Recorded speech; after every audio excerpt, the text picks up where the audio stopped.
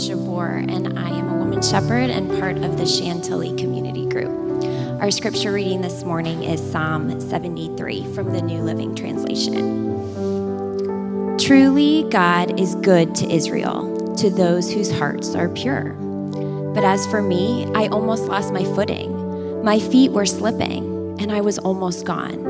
For I envied the proud when I saw them prosper despite their wickedness. They seem to live such painless lives. Their bodies are so healthy and strong. They don't have troubles like other people. They're not plagued with problems like everyone else. They wear pride like a jeweled necklace and clothe themselves with cruelty. These fat cats have everything their hearts could ever wish for.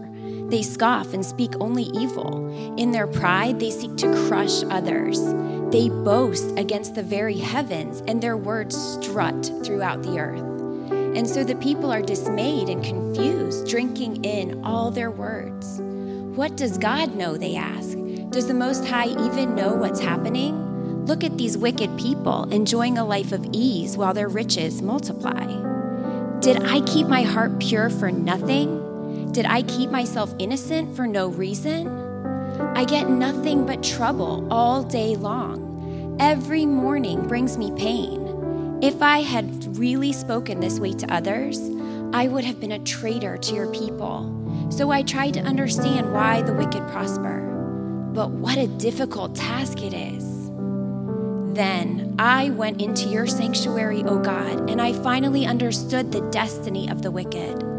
Truly, you put them on a slippery path and send them sliding over the cliff to destruction. In an instant, they are destroyed, completely swept away by terrors. When you arise, O Lord, you will laugh at their silly ideas as a person laughs at dreams in the morning. Then I realized that my heart was bitter, and I was all torn up inside.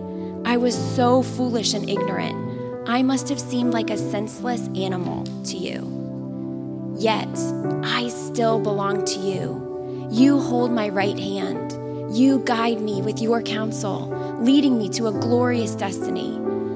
Whom have I in heaven but you? I desire you more than anything on earth. My health may fail and my spirit may grow weak, but God remains the strength of my heart. He is mine forever.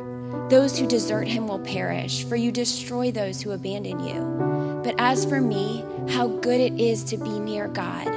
I have made the sovereign Lord my shelter, and I will tell everyone about the wonderful things you do. The word of the Lord.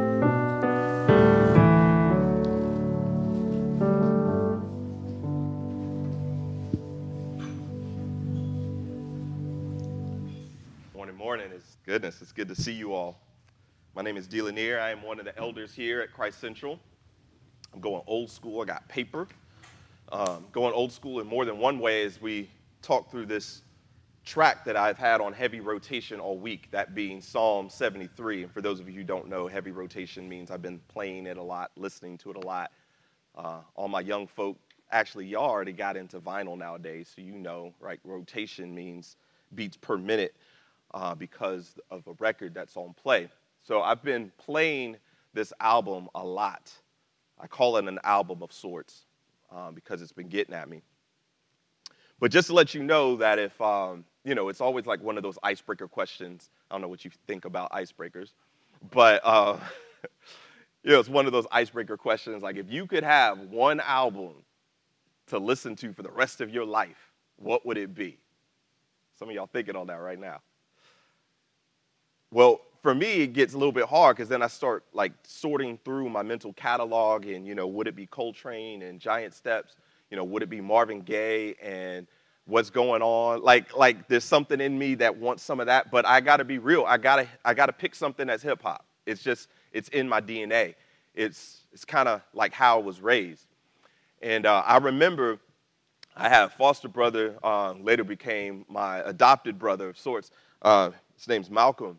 And I remember when he came to come live with my grandmother, and I was living with my grandparents at the time, and he said, "Do you know K-Day?" And I was like, "What?" And he said, "The radio station, K-Day." So this was an AM station.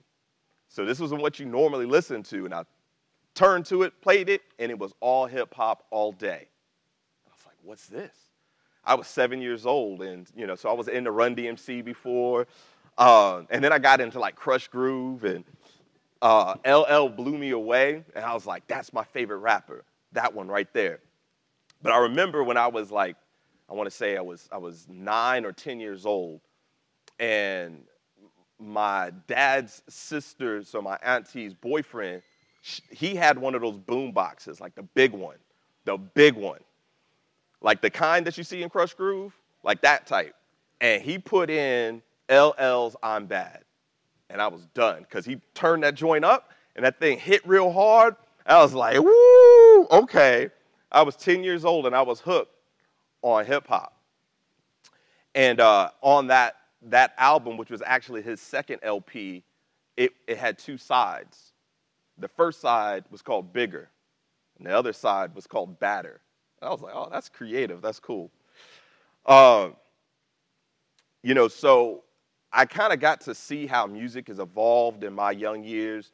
I saw when the transition moved from record players to tapes, and then from tapes to CDs, and everybody had their holdout moments, right? Like, nah, I'm not buying CDs, they're too expensive. And then after a while, it's like, okay, I will buy a CD, and tapes just kind of become extinct. And some of y'all looking at me like, what's a CD? Compact disc. And then went from there to streaming. Shout out to Napster and all of them. Yeah, y'all know those. And now we got like everything, right? We got Spotify, YouTube Music, we got too many to name, Tidal, whatever your preference. But I always play the throwbacks. That's all I listen to, just to be real. Man, I'm getting old. That's me. I'm get off my lawn do as it pertains to hip-hop. And LL Cool J, maybe you didn't notice, is the one who originated. I saw a hand go up on that one. He actually coined the term GOAT. Y'all know that?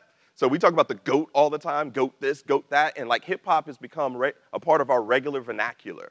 So much so that you might be a huge Lakers stan like me. Stan comes from the song Stan from Eminem, right? No Cap coming from Young Thug, right? So we just kind of utilize this terminology because it's so pervasive in our culture. And I'm like, you got to give credit where credit is due. But I'm going to be completely real.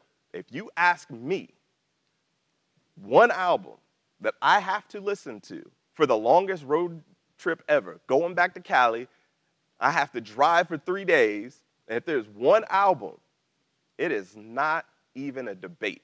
My kids know. Yeah, you do. You might think it would be Prince, Purple Rain. You might think it would be Michael Jackson, Thriller. But the thriller of all hip-hop albums, Miseducation of Lauryn Hill. Yup. Y'all know. All right, I got to give her accolades, right?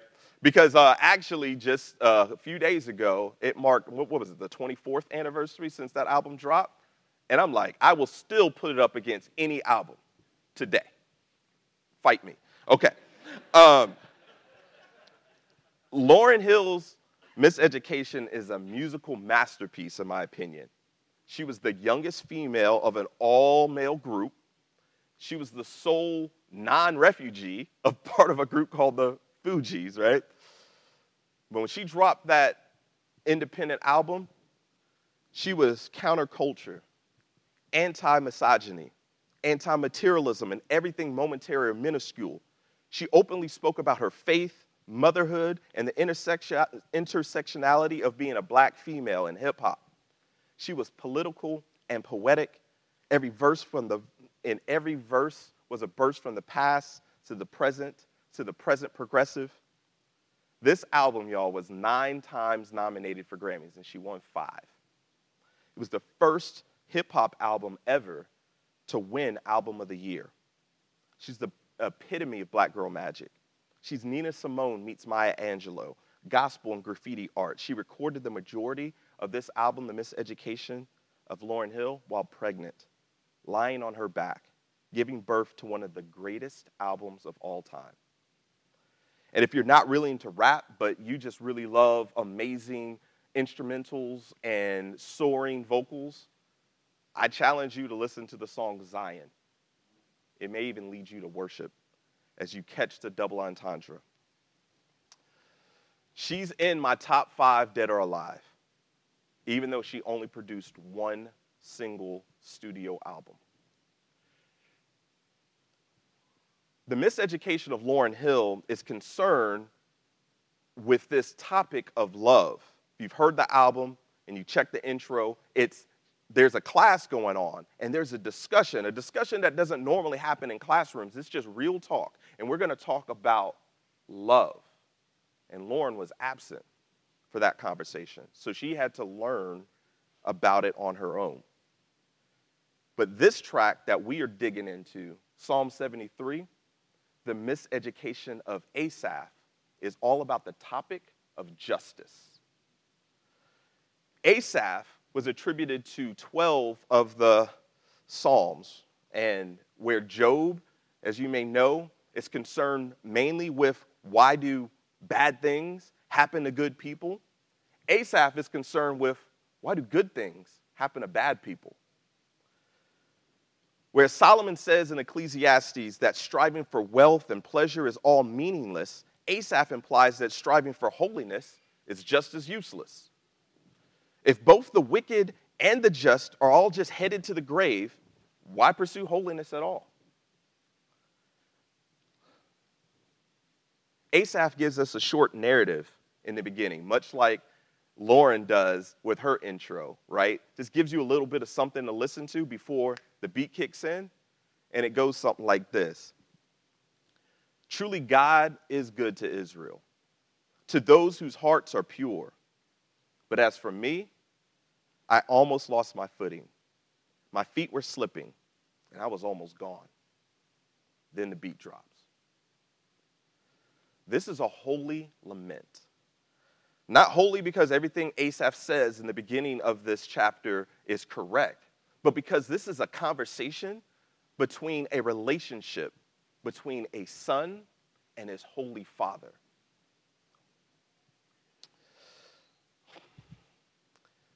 Asaph says, you know what, y'all? I envied the proud.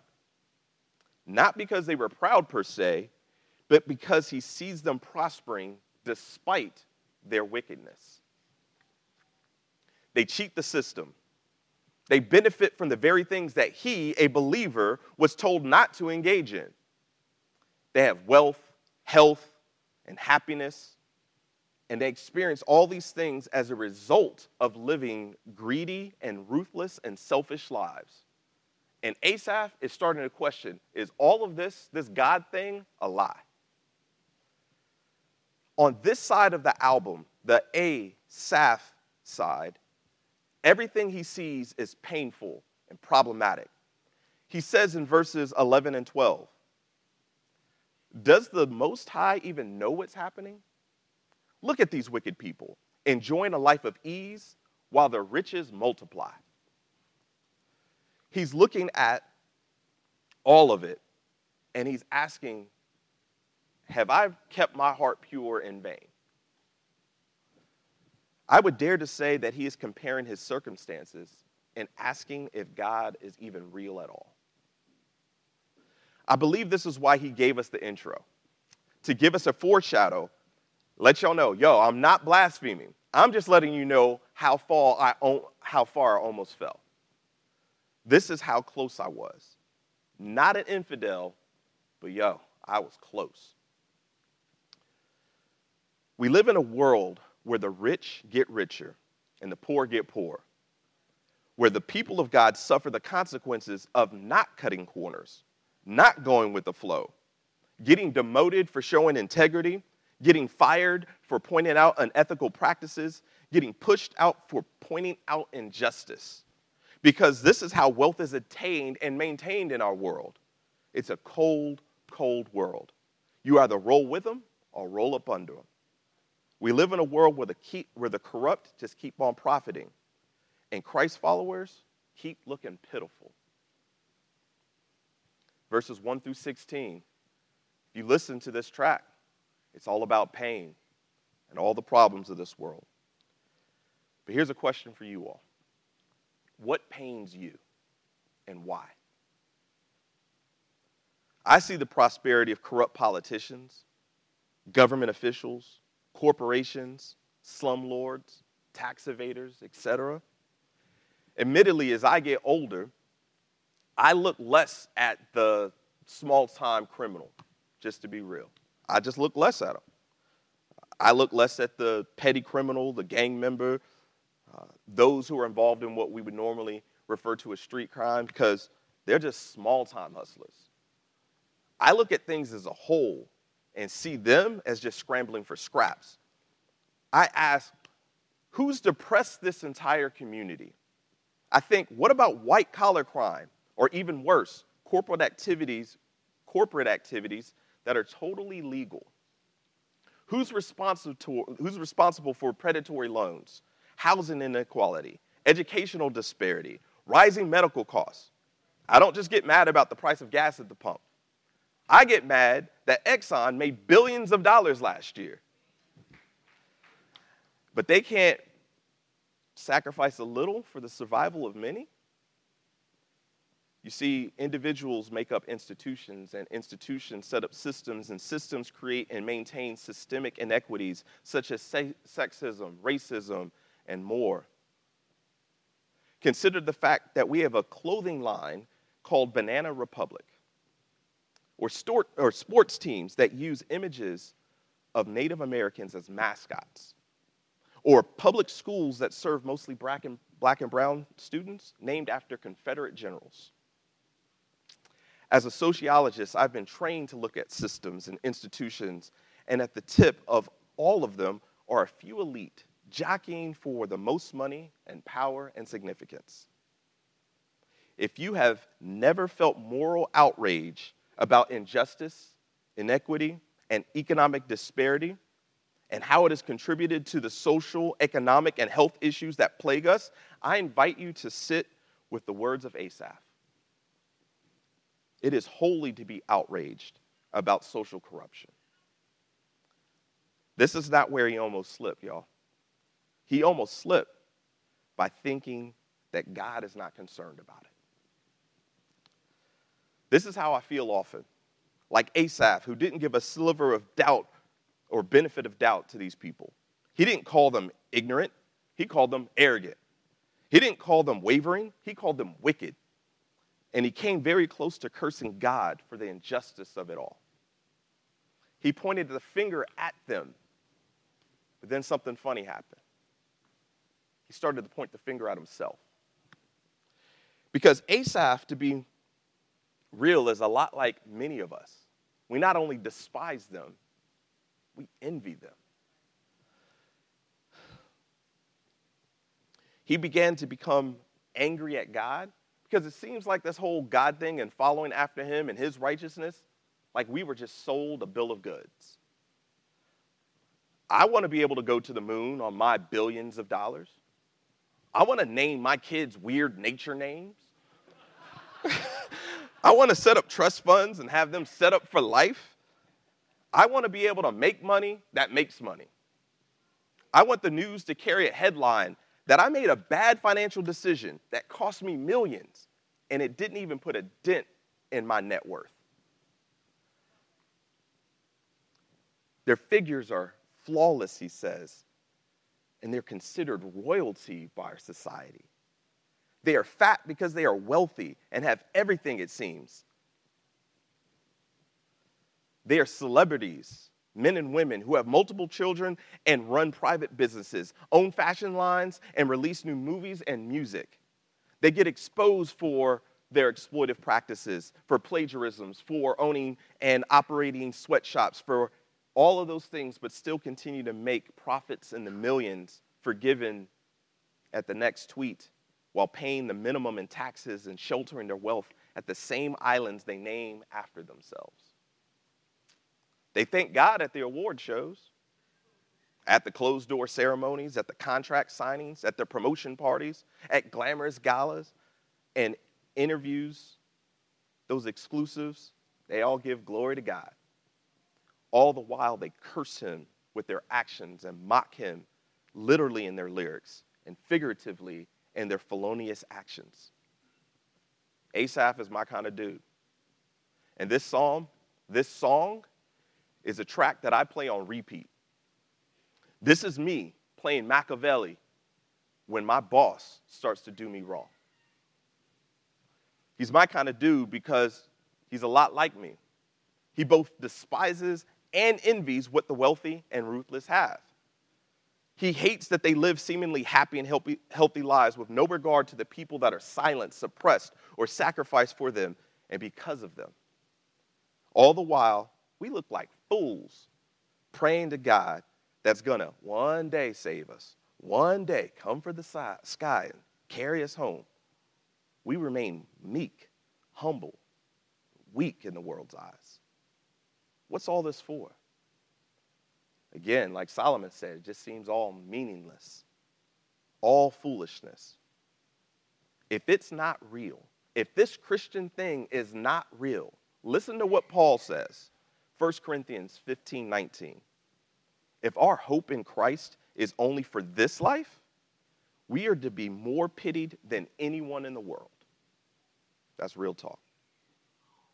It's just pain upon pain for us. Pleasure and prosperity for them. All they do is win, win, win, no matter what. And all we do is lose, lose, lose. We believe, or we start to ask the question, why believe in God anyway? What is it to all of this? Why withhold from pleasure and all of this stuff if pleasing him is just going to lead to pain? Asaph writes like a true lyricist, aware of contradictions in his penmanship. When he said, if I said all these things, I would have betrayed your people, knowing he just said it, but he didn't stop there. There's no chorus, no hook, just a simple beat change if you read along with it. Kind of like Kendrick Lamar does, a change in voice, a lowering of tone, a subtle transition from the first verse that was frantic and higher pitch to a more mature perspective. That's where we go. Y'all know that in albums, the A side is oftentimes put together by the record execs because they're looking for, out of this collection of songs, which ones can be the hits, which ones can be put on heavy rotation, on radio stations, put on your Spotify playlist and played over and over again. But it's typically the B side that the artist has the opportunity to flex his or her true artistic talent. It's where there's oftentimes no expectations attached. They are songs not made for the radio. It's Father Forgive Them. It's Used to Love Him. It's the Miseducation of Lauryn Hill. The album Miseducation of Lauryn Hill was a hat tip to the book of a collection of speeches by Carter G. Woodson, The Miseducation of the Negro. And without spoiling it, because I think it is recommended reading for anyone involved in civic engagement, education, and economics, he makes one major point, and he comes back to it several times. He says, if you can control a man's thinking, you don't have to worry about his actions. If we think wrongly or incompletely, then we make incompetent decisions that lead to our own self-destruction. In so many ways, this is the thesis of Miss Hill's album. If she believed what others said about her, she would have never made it on her own. If she had just listened to her head and not her heart, then baby Zion wouldn't have been born. If she had just made music that flashed cash and pretended to be a superstar, she would have become just like the rest, a stupid star. They hail you and nail you, no matter who you are. Y'all know that one. One of my favorite verses comes from the song Final Hour. She says, but I remain calm reading the 73rd Psalm because with all this going on, I got the world in my palm. You can get the money. You can get the power. But keep your eyes on. That's what's up. All right, keep your eyes on the final hour. Verses 17 and on, you catch this proverbial switch. You can flip to the other side of the psalmatic tape and you notice a different vibe.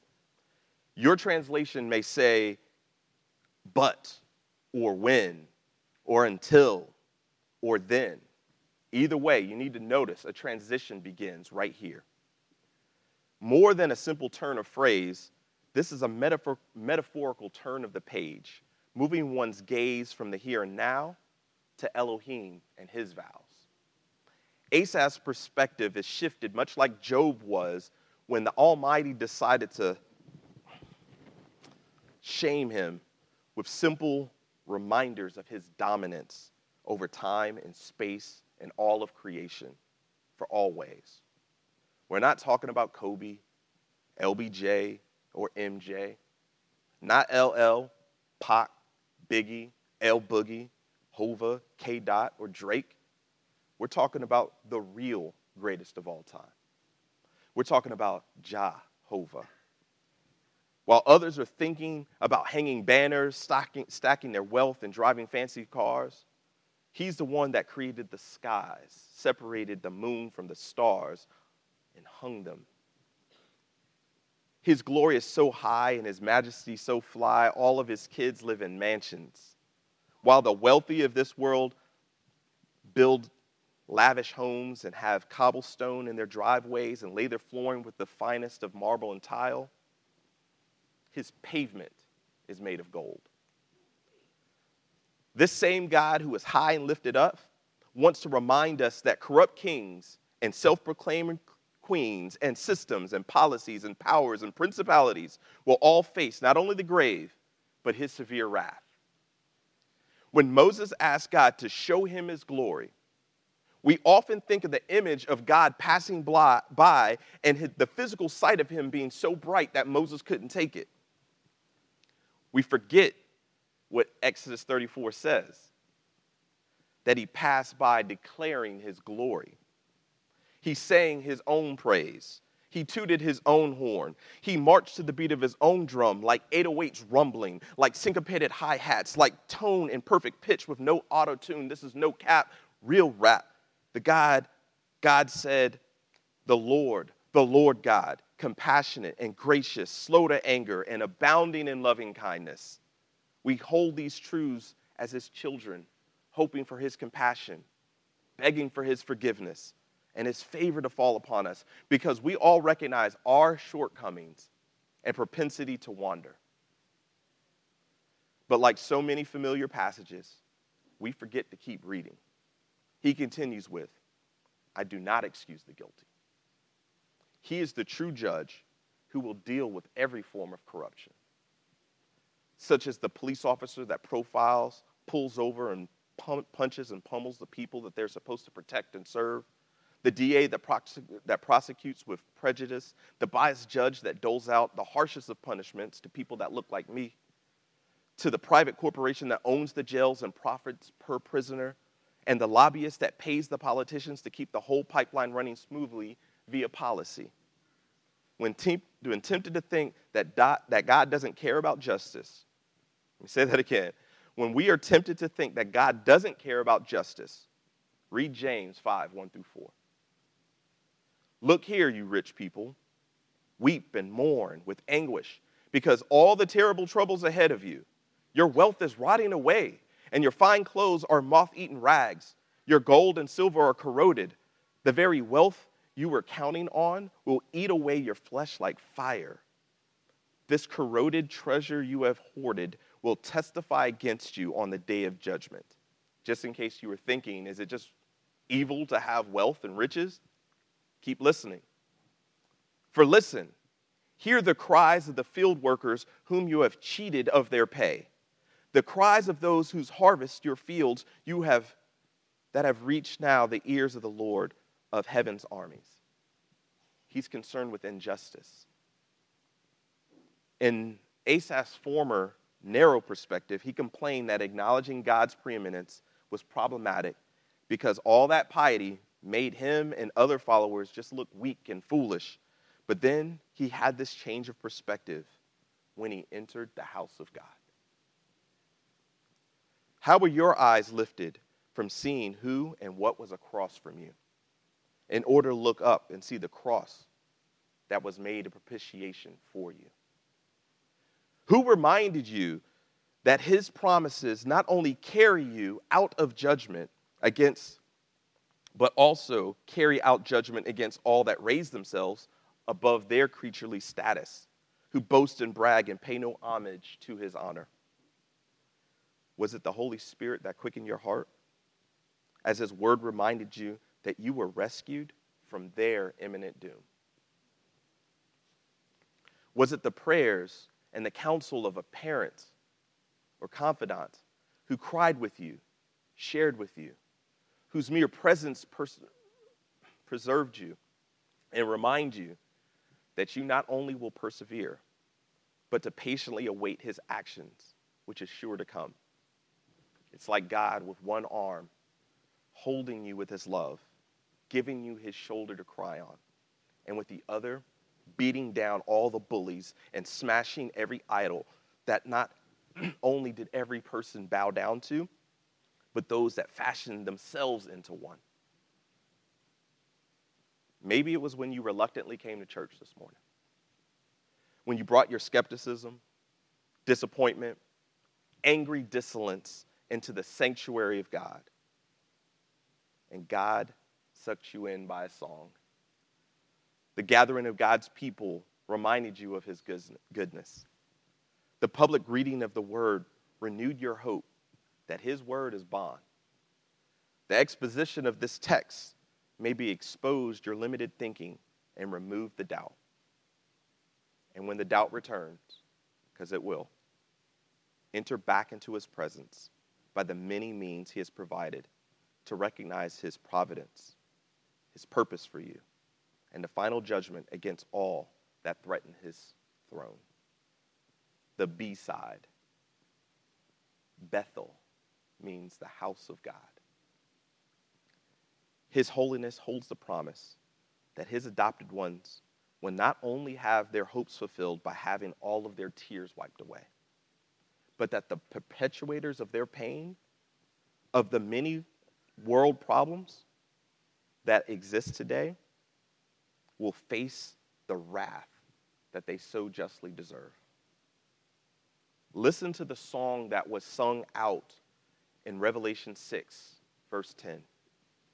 They shouted to the Lord and said, "O sovereign Lord, holy and true, how long before you judge the people who belong to this world and avenge our blood for what they have done to us?" It's an ironic thing to notice that Asaph broke into praise because he thought about the fact that the lake of fire is hot for those that have made this life a living hell for those that await heaven. The result of being near to God, to receive his correction, and to receive correct perspective is to be uncontainable. Like the prophet Jeremiah, he described it as a fire shut up in his bones. Both the promise of eternal protection and provision for his people, as well as the eternal judgment and destruction for those that cause the suffering during this temporary and momentary portion of our existence. Both of these realities should cause you to praise. We praise God because he is near enough to give us protection and comfort in our current trials. We also praise him because his physical return is near. Our heavenly residency is nearer than we think. This is not the end. As the book of Hebrews says, here we have no lasting city, but we are seeking the city which is to come. And this is how the 73rd Psalm ends, with the reminder that this is not the end. Let's pray. Father, thank you. Thank you that you don't just curse us and crush us when we bring our rants and our rails against you. Instead, you patiently listen to us like whining children, as those who forget of your sovereignty and the fact of eternity. And you call us gently back into the perspective of your preeminence in all things, and heaven that awaits us, and judgment that awaits those that don't come to your throne and ask for grace. Thank you for being King and Lord, despite everything that's happening around us, including our waywardness and our false and helpless thinking at times. Thank you for calling us your own and calling us to your throne and calling us to praise you. It's in Jesus' name we thank you. Amen.